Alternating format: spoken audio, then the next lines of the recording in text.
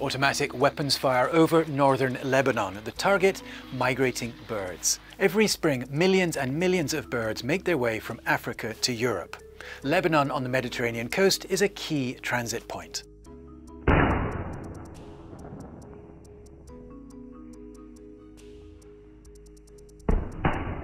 Our observer goes out every day to count the dead birds and rescue the wounded ones.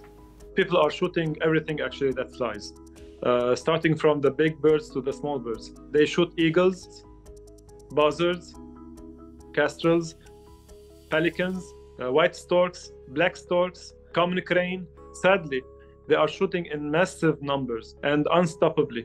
No one is stopping them. People started shooting by using war guns like AK-47, M16, VAL, and many other weapons that are used in war. In one day, I reported 15 pelicans and 30 storks in one town. And it was massive because during that day, more than 700 storks and pelicans were shot just for fun.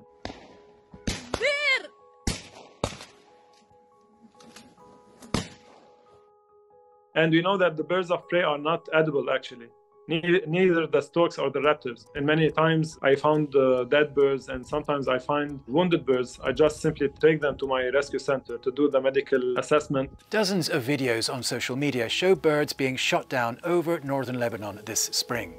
The poachers show off, even though it is illegal in Lebanon to hunt less than 500 meters from residential areas and illegal to hunt migratory birds.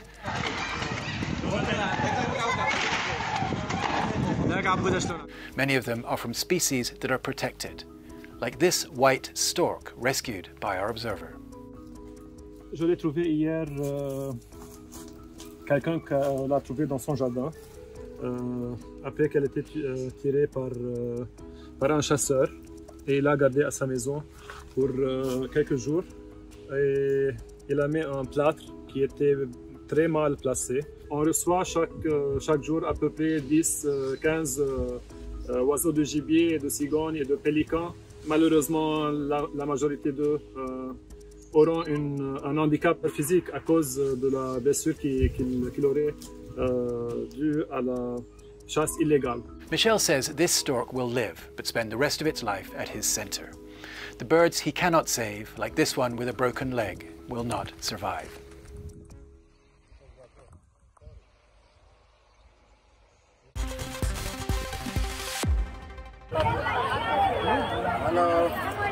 Hindu worshippers celebrating the festival of Chhat Puja in the river that flows through the heart of the Indian capital. It's called the Yamuna, a tributary of the Ganges, and like the Ganges, it's one of the most sacred rivers in India and one of the most polluted in the world.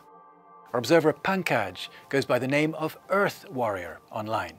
But the problem in Delhi that most of the water does not get treated, and treatment plants are not working properly. So you are seeing that much pollution. When we are washing our clothes, that water from our home goes to the drain, from drain to Yamuna river, and that is making the foam. With that, the dyeing industry, the industry which are making the clothes, millions of liters water they are letting without treated, they are letting that flow in Yamuna. ये देखेंगे आप, ये जो है ना red colour का आपको दिखेगा, ये यहाँ पे ये कोने-कोने में रेड कलर का देखेंगे.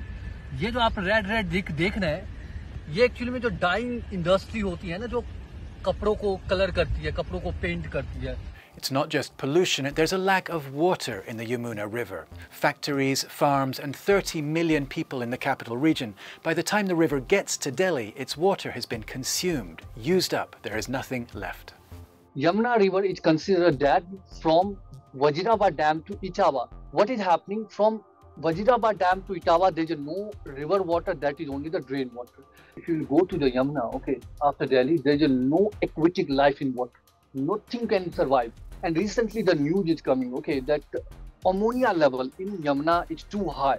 The accepted ammonia level in water is 0.5 ppm. Right now, Delhi Yamuna ammonia level is more than 5 ppm. The people who had like a economically well established, not facing problem, but the people who are economically not well, they are suffering from water because they rely on the water tanks and the Yamuna is polluted, so water tanks are not coming. People who live near Yamuna river, their skins are burned and they are suffering numbers of diseases. People are so much devoted towards Yamuna and Ganga that they risk their life to go and bath in the Yamuna and Ganga, because we pray river.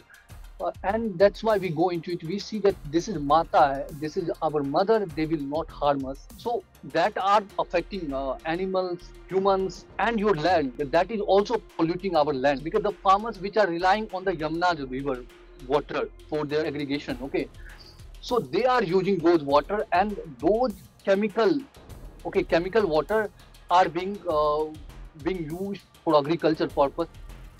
Delhi's chief minister has promised to clean up the Yamuna by 2025 and to swim in it himself. Pankaj and other activists are sceptical. That's it for this week. As always, you can find more reports from our observers on our website, observers.france24.com. I'll see you next time.